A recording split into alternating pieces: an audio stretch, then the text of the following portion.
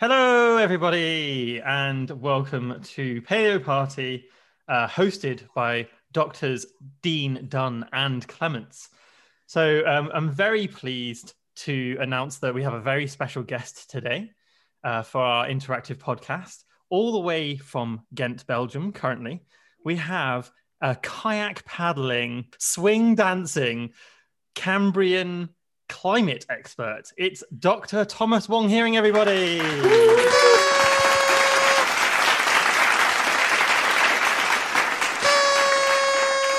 Hello. Now we're asking all of our guests to attempt to explain their research using the UpGoer 5 text editor, which only allows you to use the 1,000 most commonly used words in English. Obviously, this is a bit extreme, but it is excessively fun. And I believe Tom has prepared one for us today. Would you like to take it away, Tom? I have indeed. Thank you, Emma. This was a really interesting exercise. I hope we can talk about it a little bit after this. So, my UpGoer 5. I look at the really, really very old, hot, cold, and wet, dry fields of the world. I do this in two ways. First, I use the hard bits of small dead animals that we find in rocks. When animals in water grow hard bits, the stuff those hard bits are made of writes and saves the hot, cold, and wet, dry fields of the water that they grew in. Find these old dead hard bits, break them down, and read the hot, cold, wet, dry fields of the world they live in. The second thing I do is use big computers to make good guesses about the really very old hot, cold, and wet, dry fields of the world. We can see how different these computer guesses are from the fields that are saved in rocks and in the hard parts of small dead animals to work out which guesses are best. This means that we can better understand really, really very old hot, cold, wet, dry fields of the world. Hot, cold, wet, dry. Dry fields. Words that I tried but weren't allowed. I mean, what I would like to say at this point for our podcast listeners that can't see what's happening on the Twitch live stream, but basically, while Tom was telling us his UpGoer 5, all three of us were literally dying. That's amazing. What wet, hot, cold feels is right. Dry fields. So I think this is going to be our new green snaps thing. That was great. Can you explain it with words that you can actually use? I think I know where you're going. Yeah, can you explain yourself? We'll try. So, first of all, some words that I wasn't allowed to use were things like climate and weather. That makes it quite difficult to talk about, well, climate or weather. The first indications that there were going to be problems with this, well, I started putting in, okay, so I look at Cambrian things. Obviously, Cambrian's not going to be in there, but that's about 540 to 485 million years ago. Million's not in there. Then I started panicking and just went, right, all out the window. See, let's start from scratch. So I try to use various techniques to work out what really ancient climate was like. Cambrian world you might be familiar with from things like the Cambrian explosion, which is when animals diversified throughout Earth's oceans. And this happened between about 540 and 500-ish million years ago, though you can sort of argue the start and end dates of it and the rates of it and all of that.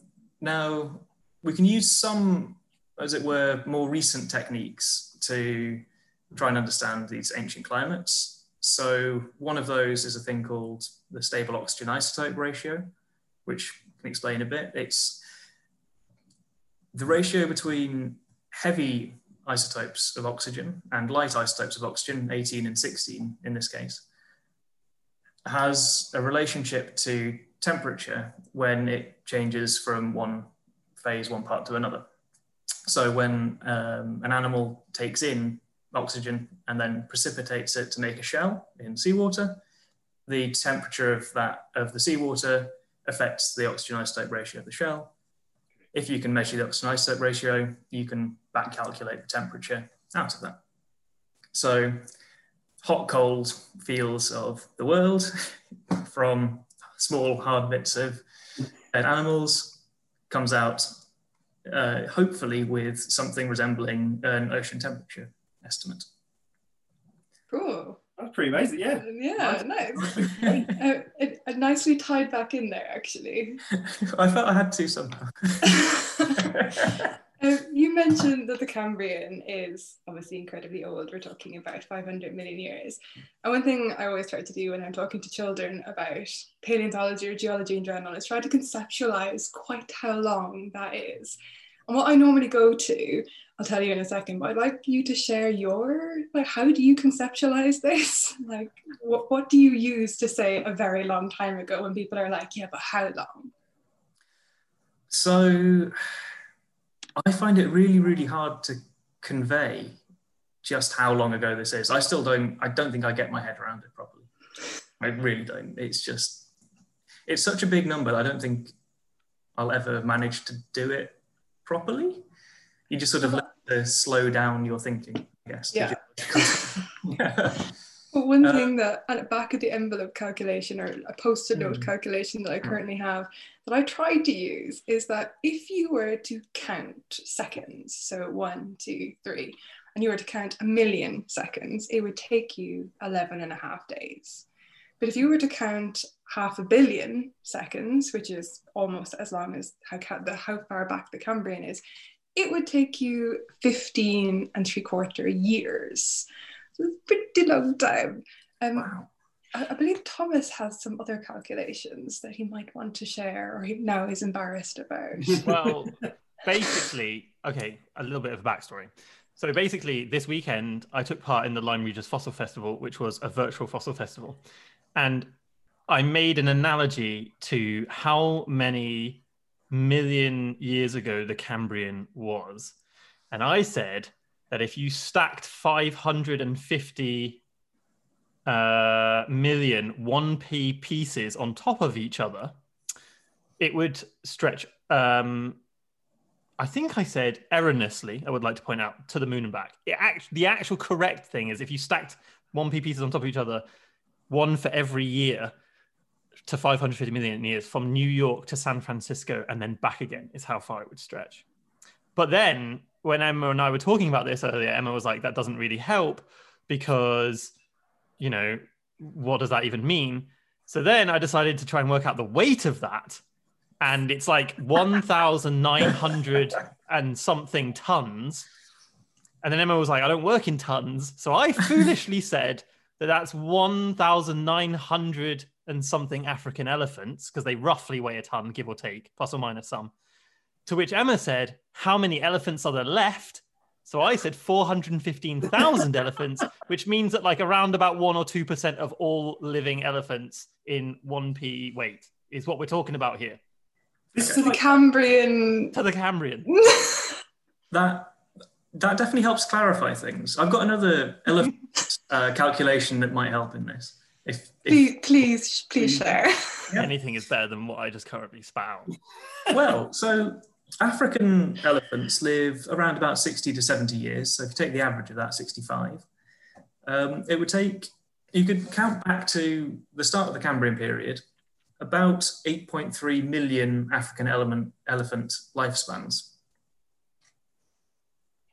That is much better. Yeah. More succinct. Well, like, while we're talking about that, the opposite is true also, I think, in like the vastness of geological time is so big. But I like to flip it the other way sometimes, because if you talk to kids or people about our research and you say to them, like, when in human history was a long time ago, you know, people say, oh, you know, the Second World War was a long time ago. Well, that was only 2 generations ago. And then if you talk about the First World War, that's like 3 or 4 generations ago. And if you talk about like the medieval time, you're talking about like 50 generations, which isn't that many generations. Like, well, you know, it would have been more than that, wouldn't it? It would be about like 100 generations off. But then if you work out that a human generation is about every 20 years, give or take, that means there's only been like 7,500 generations since human beings evolved. Which is... That is a very interesting way to put it. That's a trippy way of thinking about it, right? Yeah, that's good. I approve. So, anyway, the Cambrian is pretty mental. It's a long, long time ago. But my question, Tom, is why do you work on the Cambrian? What is important about 550 million years ago? No, it's a good question. Ladies I was just thinking why I him. work on it and why it's important might be two different things. I think. Well, tell us why it's important, and then tell us why you work on it. Yeah. Okay. So it's important because it's the time that the animal-rich ecosystems that we see in the world's oceans today started to develop and to evolve on Earth's surface. Now, they would have looked very, very different to, going and swimming off the Great Barrier Reef or something. But they were animal dominated, and animals moving around. And you had interesting tiering structures building up. So you have things living at different levels in the water column, and things building structures, reefs, but not as we know them, not in exactly the same way as coral reefs, but reefs nonetheless. You have a few things swimming around, you'd have things crawling along and burrowing under the sediment. And it's when all that started to really take off in a big way. And that in itself was a massive bout of sort of Earth system engineering, because until that point, things were relatively static.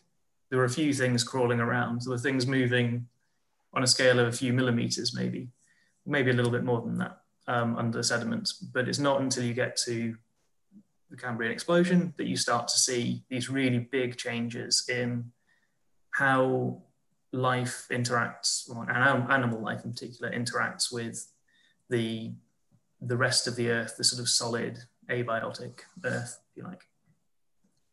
So that's one of the reasons that it's important to understand what's going on in the global environments and global climate at this time. The reason I do it is essentially just because I find it really fun. There's a whole load of really big questions that we can ask about it, and we can ask those questions of scale because it's harder to get the detail. There's less rock available the further back in time you go, and you need the rock to be able to study what was happening on Earth at that point. There are fewer lines of evidence because a lot more can happen to a rock over 500 million years than it can over 5 million years. And so you end up having a bit of one sort of evidence from over here, a bit of another sort of evidence from over there, and how you tie all that together. You have to do on a really, you have to have an element of sort of big scale thinking for where that comes in, and I really enjoy that sort of stuff. Yeah. I think the thing that always fascinates me with that kind of aspect of the Cambrian is that, well, there's a thing in paleontology of the law of uniformitarianism, geology, paleontology, of like the present is the key to the past. If we can see things happening today, we can understand when we see them in the fossil record, we can understand what they're doing. But the Cambrian completely blows that apart because you're so far back in time, so many elephants back in time that you can't really compare the world as it is today and what we see operating in the world today to how we see it in the past. And that has always blown my mind as something to grapple with as a paleontologist. It must be so challenging and interesting. And yeah, I don't know, that's more of a general statement rather than a question, but if you have anything you want to add on that, then please go ahead. Yeah, it's a really good statement, but I'm also not sure how true it is. I mean, utilitarianism on some controversy. Well, yeah. You see, some processes, some things completely different. There were no plants around. No vascular plants, certainly. And so what was Earth's sort of terrestrial surface like? How that operated, completely different to the way that it operates today. And what Tom means, sorry to interrupt you, what Tom means there is that on the land there were no plants, which means that because there were no plants, there was no soil. So pretty sparse and rocky. Probably. Probably. Terms and conditions apply. Exactly, yes. All rights reserved. So some things were very different, but then actually, if you were to find a bit of Earth's surface today and recreate that sort of environment, you could run a river through it and you would end up with a nice big braided river system operating in much the same way. So although there are some things that are wildly different, the fundamental sort of physical, chemical, biological processes are still the same, but then just depends on what scale you're looking at. And it's the importance of judging where on that scale of, where on the scale of interactions you're looking. Which, makes it really interesting. Yeah. So I was just going to jump in and quickly say and remind everyone that we are live on Twitch. Sorry, podcast listeners. Podcast listeners, come to Twitch. Come. Come. We can ask us any questions. Send them in. Tom will gladly answer anything you can throw at him, I'm sure. From paleo chat to miscellaneous chat. So if you have any questions for any of us, especially Tom, please send them in either to our Twitch chat or to our Twitter handle, which is @PaleoParty. And that's it. Yeah. So there you go. So I have a quick question for you, Tom. So you talked a little bit about that there are less rocks from the Cambrian. Why are there less rocks? So it's not just true for the Cambrian, it's a sort of general rule going back through geological time. The longer something's been sitting at Earth's surface or been in various Earth processes, the longer it's had to be somehow reworked. So if you think of a nice sandy beach, this is the great thing about geology and the whole uniformitarian thing, actually, is that you can still think about a lot of these processes that are going on today happening way back when. And the rates might change, the exact ways that they happen might change, but you can still think about the processes as they were happening. So you think about a nice sandy beach, and then water level rises, sea level rises, and that sandy beach gets covered in some layers of mudstone, or some mud, and over geological time, that all becomes stone. So you end up with a sandstone and a mudstone. The longer that is sitting there at or near Earth's surface, the more likely it is to be exposed to changing sea level. So if sea level drops again, it could all get washed away. If sea level keeps rising, then it might get buried. If it's offshore, if it's on ocean crust, it might eventually get subducted and lost. There's a whole host of processes that can remove rock from the rock record. And the longer those rocks are sitting around, the more likely they are to be subjected to one of those loss processes. And once it's lost, you can't get it back again. Certainly not in its original form. It's like recycling. Yeah, like recycling, exactly. Much more succinct. I like it. And then, so once you've got these rocks, these Cambrian rocks, what do you do with them? So this was another thing that I came up against in Upgoer 5. So dissolve, fair enough, that's not in there. Fizz, you can't say you fizz things. I don't think fizz is a very common word. Yeah, I think snap was, so... Yeah, true. I would class fizz and snap in a pretty similar Cocoa Pops Rice Krispies category. Snap, crack and pop! Other cereals are available.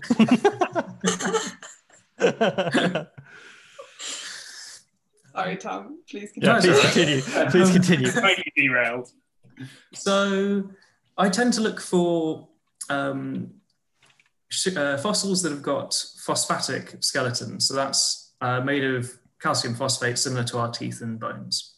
But the things I look at weren't vertebrates. They were a whole host of other animals. We can loosely call them small shelly fossils, which perfectly describes what they are. And there's a nice little shorthand for a whole collection of interesting things.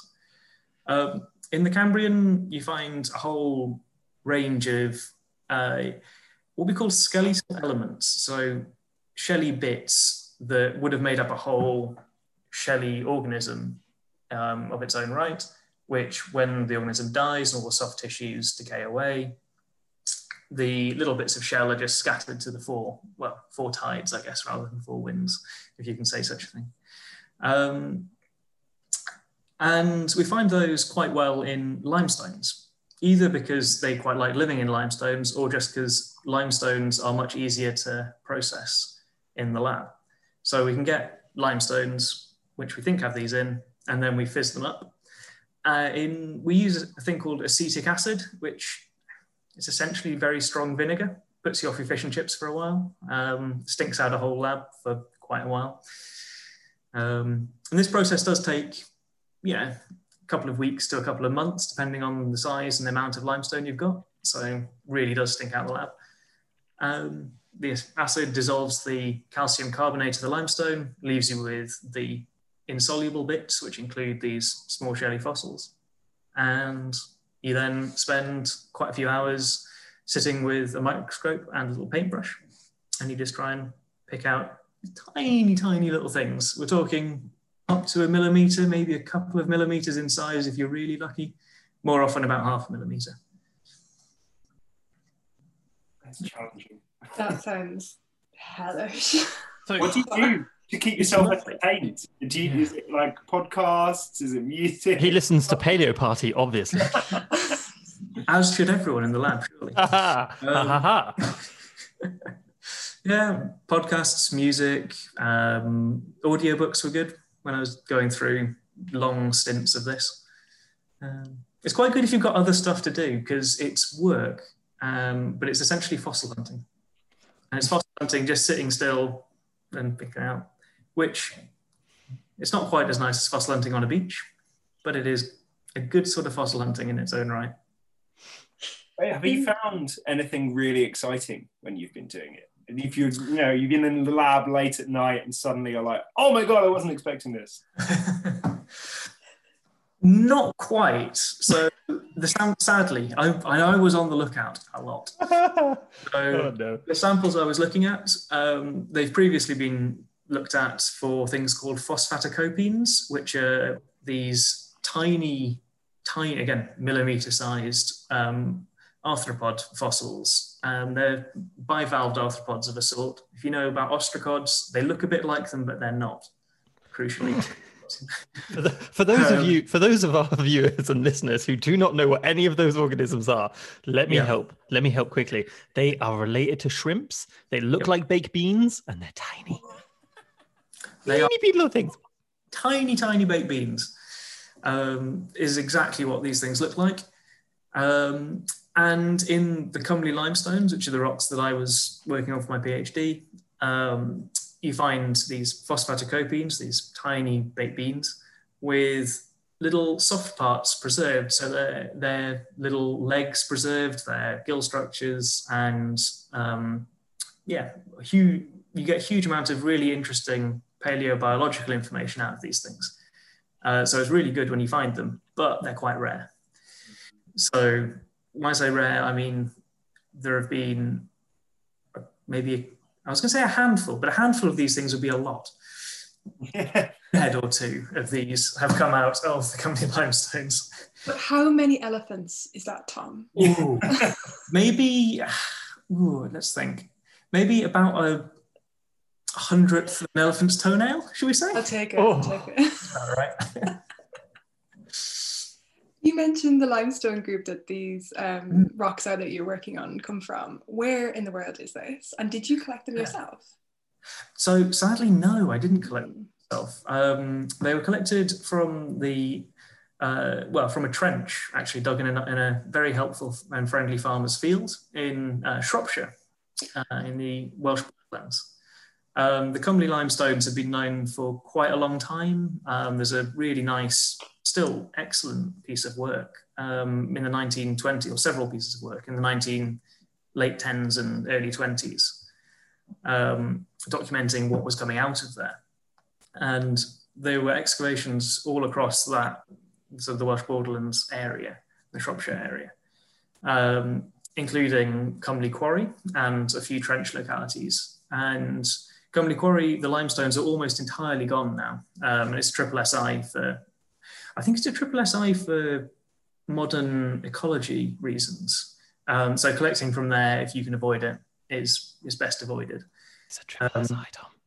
Oh, sorry, yes. A site of special scientific interest. It's a designation for protecting particularly important or interesting sites certainly in England and Wales. I assume it applies in Scotland, but I don't know the law.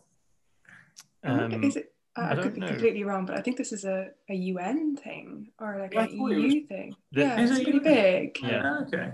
Yeah, I should know this. I have a degree in this. It basically means don't take your geological hammers and smash up the rocks.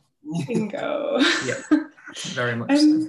You mentioned these papers are in the 10s and the 20s, which is a very many elephants ago. But are the samples this old? Surely not. They're relatively recent. Well, they're from the Cambrian, surely, so they're 500 million years old. Yeah, so my PhD supervisor, actually my collection, I was lucky enough to have 7 PhD supervisors. Which was wow. Great. I'll tell you about that in a minute. They were fantastic. But yeah, so I was lucky enough to have 7, and they were involved a couple of years before I started my PhD in sort of just going out and getting a bit more material from these localities and trying to rediscover where some of these localities were, mostly looking for these phosphatocopines, which I told you about a little bit earlier. And there's some great photos of various supervisors like knee deep in trenches and hauling large blocks of stone out of this thing.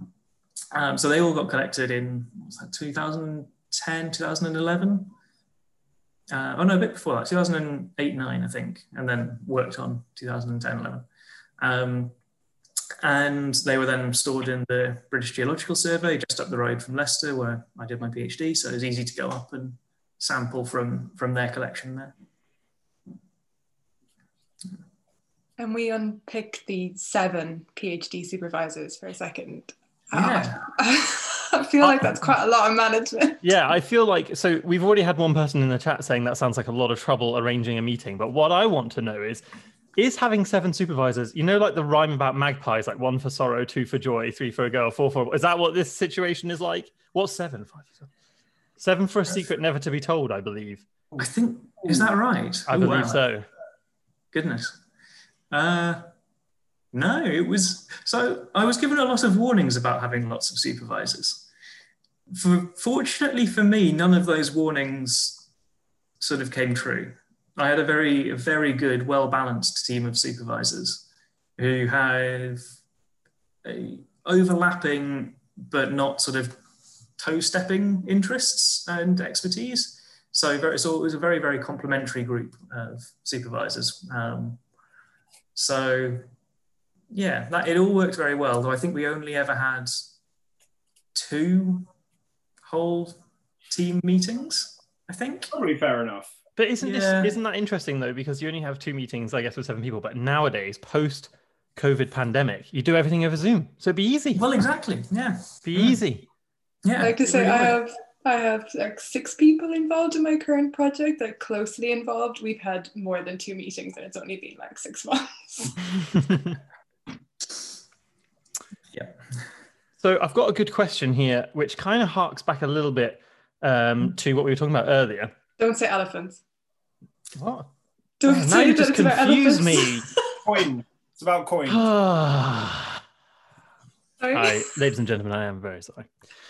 So we have a question from Nasaber who said that given that we don't have many rocks, how much do you think is still unknown/lost about the Cambrian? Which, as a taphonomist, is a question very close to my heart. Ooh, how much is unknown? An awful lot. Yeah. Tell me exactly how much is unknown, Tom Hearing. Well, how much is unknown? A lot. Quantifying that, no. But it's a good question. It's always worth thinking about.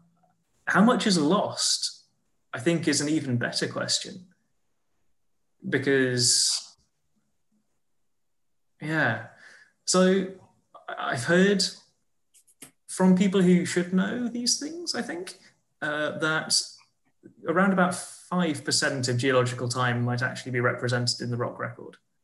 Something on that order. Yeah, I think that's probably quite accurate. I think that as a taphonomist, I would probably say that about like if we're talking about biological content, about 1% of all animal species that have ever existed ever are probably in the fossil record, give or take. So there's a lot missing. Yeah. Yeah, there's definitely a lot missing. How you know what's missing as well, that's a question that I find a bit troubling, I think. I mean, it's a question we should ask, and we should always be asking. I mean, I think the way to look at that in a slightly different context is that we have what's left of the planet Earth, which is around at the moment, and we're still discovering species. You know, every single day, hundreds of species are being found, fish and insects, and in the rainforest, and in the oceans, and in rivers, and even in the UK, they're still finding new species all the time. So it's, you know, if that's happening now when we can walk around suitably spaced due to COVID restrictions, then imagine how difficult that is when you have preservational biases involved. And then on top of that as well, like collecting biases, like people aren't necessarily collecting all the different types of rock. I'm straying into Emma's research territory, and Chris, she's eyeballing me. Got my beaties on you. Yeah, it's simultaneously, like, for me, horrifically worrying and also amazing. That idea that we have this incredible archive of information, kind of unlike anything else at all, really. I mean, closest thing you really have to the fossil record or the rock record is something like astronomy, where you can look back in time, but through distance and space. And you just have such a narrow window into looking back on all this stuff. And it's that simultaneous thing of being like, oh, I wish I knew the things that were hidden in that 99% of stuff that we've lost. But at the same time, it's pretty amazing that we have that 1%. It's just such an incredible resource to be able to, especially now that we're in, which I'm sure we can go into in a minute, this really exciting age in paleontology where we can start using computers and modeling techniques and other things to start scraping back these extra little pieces of data that we might have lost otherwise. Being able to start extrapolating that out in a way that is reliable, good, it's extremely challenging, but also extremely exciting. And just amazing to think that people are able to do it anyway. Sorry, that went very kind of this has gone very deep and meta. So let's rein it back in before we all get lost in deep time. And so I've got a small bone to pick with you, Tom Hearing. So for those of you who don't know, Tom and I did our PhDs together. We shared an office for many happy, he said in inverted commas, years. You said you used acetic acid. I thought you used some pretty scary acids in the lab. You didn't use scary acids. No. Well, I wrote loads of notes about the scary acids that you guys use, so I want to talk about scary acids. Go for it. But the person you need for that is my main PhD supervisor, Dr. Harvey, who deals with all sorts of one sort of terrifying acid, but it's terrifying enough to cover a whole range of scary things. I steered and still steer well clear of that. Yes. So the scary acid that we're talking about is hydrofluoric acid, which sometimes can be used to dissolve fossils out of rocks. And I was under the assumption, obviously incorrectly, that Tom used those acids. But apparently, all of my research today was for naught. So just excuse me one second while I rip that out of my notebook. Well, I would say it's for now. It's always good to know about these scary acids because it can be used to dissolve fossils out of rocks. My favourite fact about it is that it can be used to dissolve bones out of skin without affecting the skin. That is what I wanted to talk to you about. Yes. That is why I don't touch it with a barge pole. So hydrofluoric acid is pretty scary. But I will say has a very bad reputation because it was used in Breaking Bad. In Breaking Bad, they used it to dissolve the bodies, which is an absolute error because hydrofluoric acid would not be a very good for dissolving human bodies, but there is used in fossils. And I wrote loads of interesting notes about what happened to people when they got hydrofluoric acid poured on themselves. Long story short, it's not nice, and you die. But what's really interesting is you don't get like burns necessarily on your skin. So sometimes, I'm very sorry, I have to interrupt this train of thought because I can see rabbits jumping around in the back of Chris Dean's Zoom shot, and people in the chat are now starting to notice that there are rabbits bouncing around. They've been chewing on things. They're going wild. I swear that podcast listeners are going to hear this little like. Multiple people have commented on the rabbits. I'm very sorry, podcast listeners, but I can assure you there is one very cute black rabbit and one white and black rabbit that are bouncing around behind Christine. As you guys started talking about acids in like hushed voices, Mouse just leapt to the side of the room, and I was like, a really important topic, but also, oh my god, it's so cute. I'm slightly worried that the rabbits might be listening about hydrofluoric acid and whether it can be used to dissolve bodies, and be looking at Chris and be thinking, hey. Wouldn't put it past them. They plot. They definitely scheme. It's like Jurassic Park. One comes from one way and the other does the pincer movement. Well, before we dissolve into rabbit anarchy, let's get back to a little bit about your research. So once you've found these fossils and you've got them out of the rock with the acetic acid, one question that we've had is, how do you fit that in with climate models? Where do climate models come into all of this? Yeah, really good question. So what you get from these fossils are a snapshot in space and time. You'll get essentially a single data point. I was going to say from a single fossil, you need tens to a couple of hundred of individual fossils to get that data point. But from one location at one time in the geological past. And that's great, but it's a little bit like getting a weather report from Birmingham city centre today. What does that tell you about the climate of the whole world right now? Something, but not a huge amount.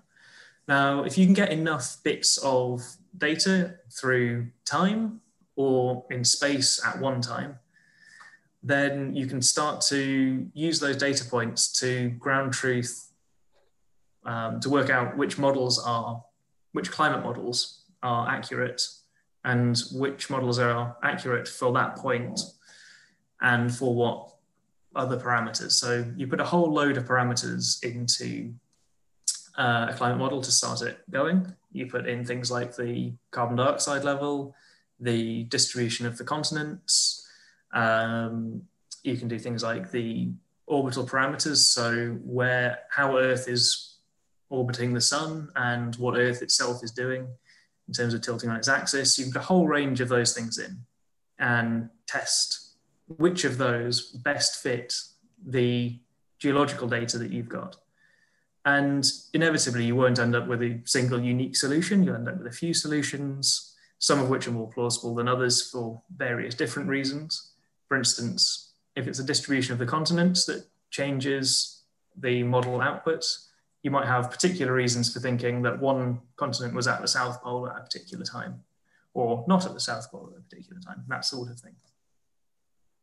So combining them means that you can go from models which would otherwise be essentially just a guess at what conditions might have been like, and data which tell you what conditions were like at a particular point at a particular time. You can try and build up a global picture from the combination of those two that's hopefully somewhat accurate. No, hopefully, and lots of caveats apply. So what was the climate of the Cambrian like? Was it warm? Yes. Warm and... Sorry, I should have rephrased my question. What were the hot, dry, warm, wet fields, please? So, hard to say with any sort of numerical accuracy, but warm in a similar way to more recent greenhouse intervals in Earth's climate history. So you can think about excuse me, you can think about the late Jurassic, early Cretaceous, excuse me, goodness, frog in my throat, or say the early Paleocene, and more recent geological time periods that we know a bit more about because we have a lot more data. Well, we know a lot more about because we have a lot more data. It seems like the early Cambrian world was similar to those. So not wildly hot, but definitely greenhouse, warm, very little, if any, permanent polar ice. And we think, quite a shallow, what we call latitudinal temperature gradient. So what the heck is that? Yeah, so latitudinal temperature gradient is simply the difference in temperature between the equator and the poles. So poles generally cold, equator generally warm, but how much difference there is in those two temperatures is latitudinal temperature gradient. And generally in warmer worlds, it's the poles that warm up faster. We're starting to see this in the modern world even, which is a scary event in and of itself. Mm-hmm. So yeah, that's what we think. However, I will caveat this with the fact that we have generally sparse data, and we have very few quantitative data points. A lot of this is built up from distribution of rocks that reflect the climate that certain rocks need certain climates to form under. So you either need, high temperatures, high precipitation to form high rainfalls to form some rocks. Other rocks, so glacial type rocks, you need glacial conditions to form. So they can tell you something about the climate. And from those and models, we think generally a low latitudinal temperature gradient, generally a warm world. There's a lot of nodding from all three of us. We're all like nodding, like ooh. Nodding about the information and the skill at which it was presented. I'm a bit in awe. When I tried to explain climate models, I'm like, you know weather, right? Yeah. Bit hot, bit cold. Yeah. Well, that's a good question. What is the difference between weather and climate? Well, I'll open that to the floor. Like Emma, if you want to answer that, you're also welcome to answer that because your eyebrows went very high. Would you like to take the floor, Tom? It is you who's a special guest. No, I'm quite happy for you to. Now they're going to fight over who talks about weather. Well, I believe at the simplest level, weather is local conditions that happen on tiny timescales, but climate is what happens generally across larger timescales and across wider areas. Tom, do you want to add to that? Yeah, that's broadly it. You can slightly quantify it. Usually we think about climate as 30-year or longer patterns and trends, and like you say, regional or global scale effects rather than what happened out the back of my house last Tuesday, that sort of thing. Yeah. So yeah, short time scale, weather, long time scale, climate. So when certain orange-faced, overweight world leaders tweet, it's snowing outside, there's no such thing as global warming, they're very stupid because they're confusing weather with climate. That is, I'm afraid, complete horseshit. This is... Whoa! Wow, I'll have to get the bleep machine out tonight. I promise it's my one and only. But that is a significant bugbear. Yeah, it is so symptomatic. Just exactly that tiny sentence is so symptomatic of a climate scientist who's had to deal with that so often for so long. I totally feel you. And I work on really old climate that pretty much no one in media or that sort of circle would care about. But the whole debate filters through and pervades it's not a debate, the whole problem essentially filters through. Naseba in chat has nailed it. She writes that weather tells you what to wear today, and climate tells you what clothes to have in your wardrobe. That's Amazing. I'm stealing it. I love it. That's fantastic. That is pretty good. I really like that. Naseba, you can have 1 Paleo Party point, which means that you are currently second in the leaderboard. Who's number 1? I can't remember. I offered someone else. I think I gave Hannah some Paleo points at the beginning. I've not been keeping up with it, if I'm brutally honest. But Naseba, you're in second place, so keep it up. Oh dear, oh dear, oh dear. I derailed to something slightly more upbeat. This is yep. In the background of Tom's video, I can see very clearly an image that I noticed as Dippy, the dinosaur. And I believe Dippy was at your wedding. Is this true? Yes, Dippy was at our wedding. Before we go any further, Tom, I'm going to make you explain this. What is Dippy, and why is Dippy important to our international listeners? I feel like I landed you in that one. You absolutely dropped him in it. So Dippy is the Diplodocus skeleton that used to stand proudly in the entrance hall. Was it the entrance hall, the Great Hall? It was the Great Hall. Entrance hall of the Natural History Museum in London, until they decided that they'd rather have a whale hanging above them waiting to drop on unsuspecting dinner guests. I'm sure it won't. I'm sure they put it up beautifully and sturdily. Paleo Party accepts no liability for Thomas Hearing's comments. No, I love looking at the whale there, actually. It's a very good, it's beautiful. Anyway, Dippy then went on tour, and I believe the tour has now finished. I'm not sure if it's still, Who knows? So, Dippy went Chris on tour. knows because Chris knows because Chris is nodding. But people on the podcast can't hear Chris nodding, so it's fine. I tangentially for work here. I work in the Natural History Museum, and I hear the coordinations of guiding Dippy back to the museum. And so I think the process has begun. So do they use a lead, or is Dippy ridden? No, he's trained. Oh, he knows what to do. He just follows people. He's like, there's no point. They just leave breadcrumbs on the floor. Dippy just follows. Anyway, please continue your story, Tom.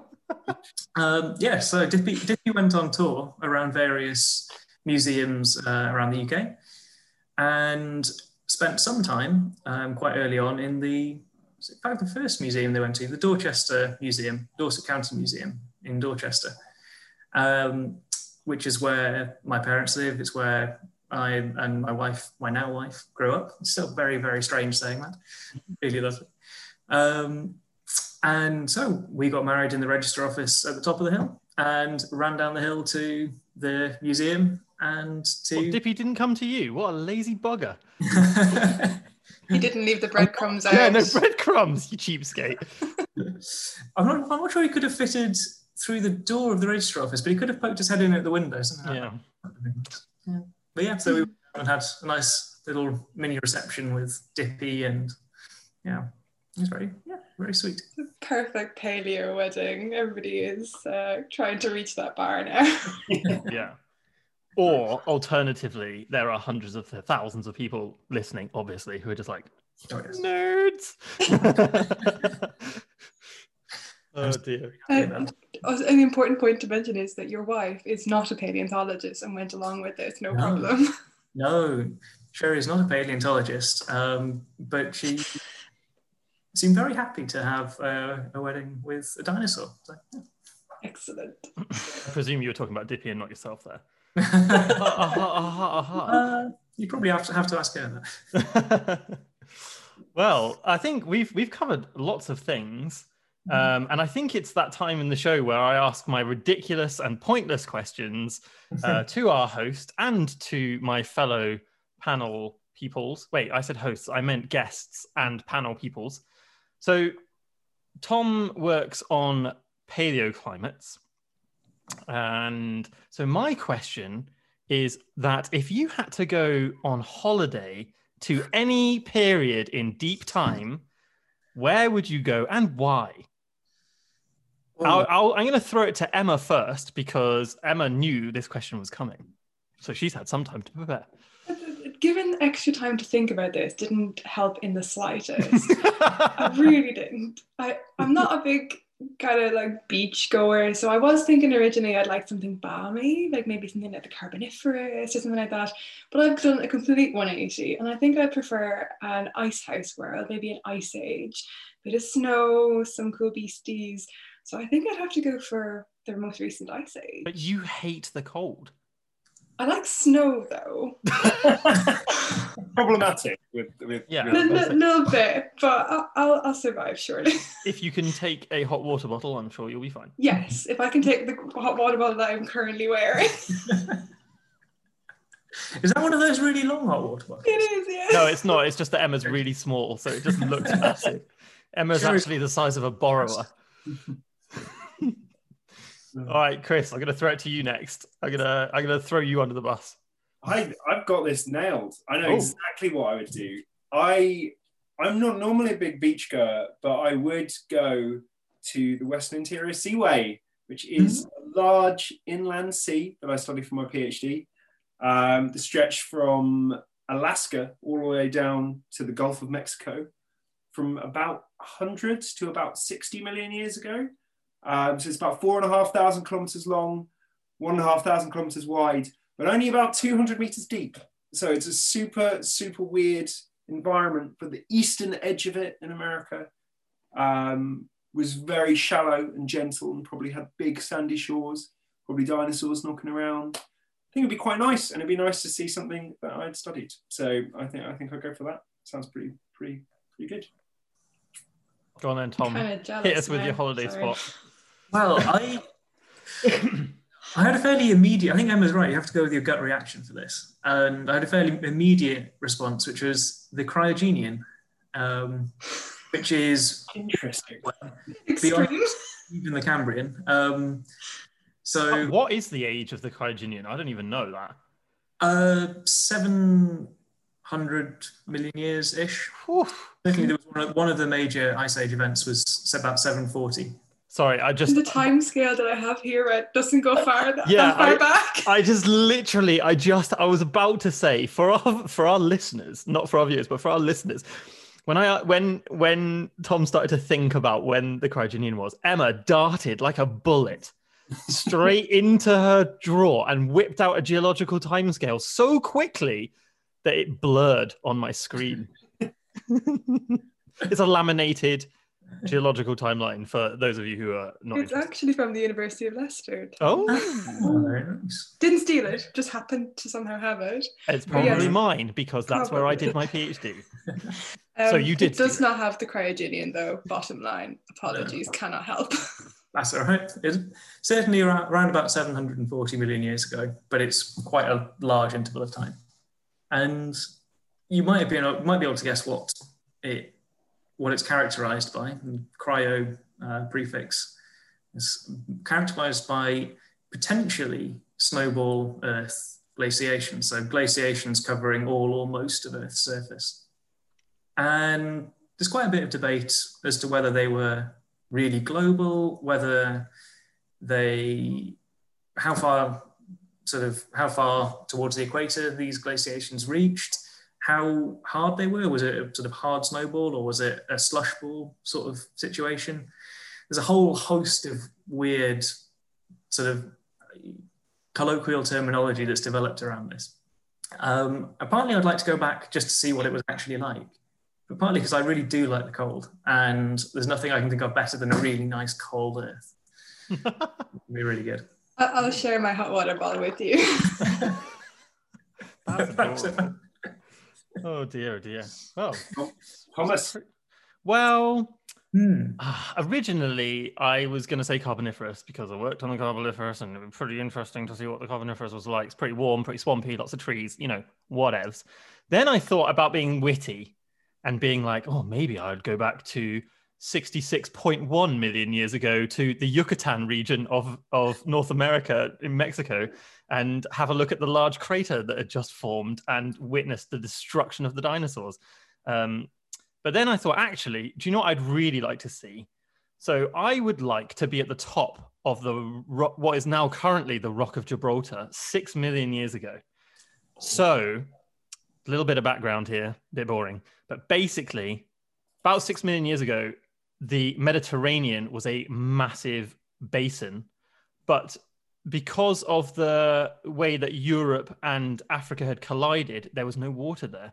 And then something happened around 6 million years ago where the Strait of Gibraltar effectively opened and allowed what is now the Atlantic Ocean in and flooded the entire Mediterranean basin, created the Mediterranean Sea.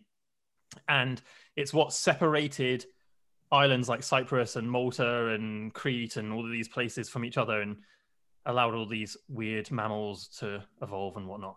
But I would love to be at the Rock of Gibraltar when that kicks off, because that would be wild. Like, it'd be like just the most epic surf. Like, just you ride that for kilometers. I mean, you probably. I wonder how big the wave was. Like, honestly, it must have been just the coolest thing to watch. I bet it was like completely anticlimactic with, excuse the pun, but anticlimactic in that it's probably just a tiny little trickle, a little tiny little puddle getting bigger. I'm pretty sure there's a lot of geological evidence that shows it was pretty intense. Oh, never mind me then. I take my pun back and I walk away. But I could be wrong. I'm desperately Googling now to see if there is. If it is actually... I am probably wrong. I am not a geologist. This was the case for the English Channel. It's carved in the space of a couple of weeks, I think. That's mad. When the last ice sheet, this big ice dam that broke, all water washed down, carved out. And you can still see all the scours if you use LiDAR and look on the ocean or the channel floor. You can see all the big scouring structures from the water rushing through. That's pretty cool. So cool. And but one thing to think about. So I have to say this. Someone in the comments has said geologically intense, much like my paleo lectures in the first year. I feel your pain. Anyway, but one thing to think about though is that in the North Sea and in the Channel, sometimes when the fishing boats are dredging to get sea life off the bottom of the sea, which is really sad, but let's not go into that. Sometimes they dredge up fossil remains. So sometimes they'll dredge up like Neanderthal skulls and like bits of ichthyosaur and fossils from the chalk and what have you. And it's kind of the same in the Mediterranean. Like we find lots of fossils, like animals like elephants and whatnot would have migrated across from Europe down to Africa and back and forth. So actually, maybe it wouldn't have been such a cool sight, making this conversation go full circle. Just seeing this herd of elephants having a great time swanning across the Mediterranean basin just to get suddenly just absolutely obliterated by a giant tsunami. So maybe I've created a monster. Oh no! Now I'm questioning myself. Just going back to the Channel example. There's a fantastic outcrop in, I think it's Sangatte in northern France, where you can stand on a beach looking up at a cliff. And in the cliff, you can see a fossil cliff in the cliff. It's at 90 degrees. Whoa. She's got this beautiful beach profile and then chalk cliff building up. And it's just completely 90 degrees it was essentially just cut through when the Channel flooded. Yeah, that's pretty mad. Incredible. So you're standing, just blows. This is the whole processes still going on and uniformitarianism, and you look at it there and turn around and it's happening. Yeah, we've wrapped everything up. We've wrapped it all up. Look at this. It was almost like we planned it. Also, just imagine being like a human and someone living at that time and living in the sort of Dover region. And you've just walked across from what we would now consider mainland Europe, and then a week later you're like, guys, what do we do now? Anyway, well, on that bombshell, I think that's a great place to leave. Oh wow, we've covered so much. It's been a roller coaster. But anyway, Paleo Party will be back in 2 weeks. But don't worry, in the meantime, you can catch us on Spotify, YouTube, Anchor, and pretty much anywhere where you can download podcasts. Our website is, we update it every week with who's coming on, and there's lots of information about our next guest. And we also put everyone's Upgoer 5 on there. So we'll be getting Tom's, well, I was about to say epic Upgoer 5, but rather confusing Upgoer 5, using lots of wets and warms and dries and whatnot.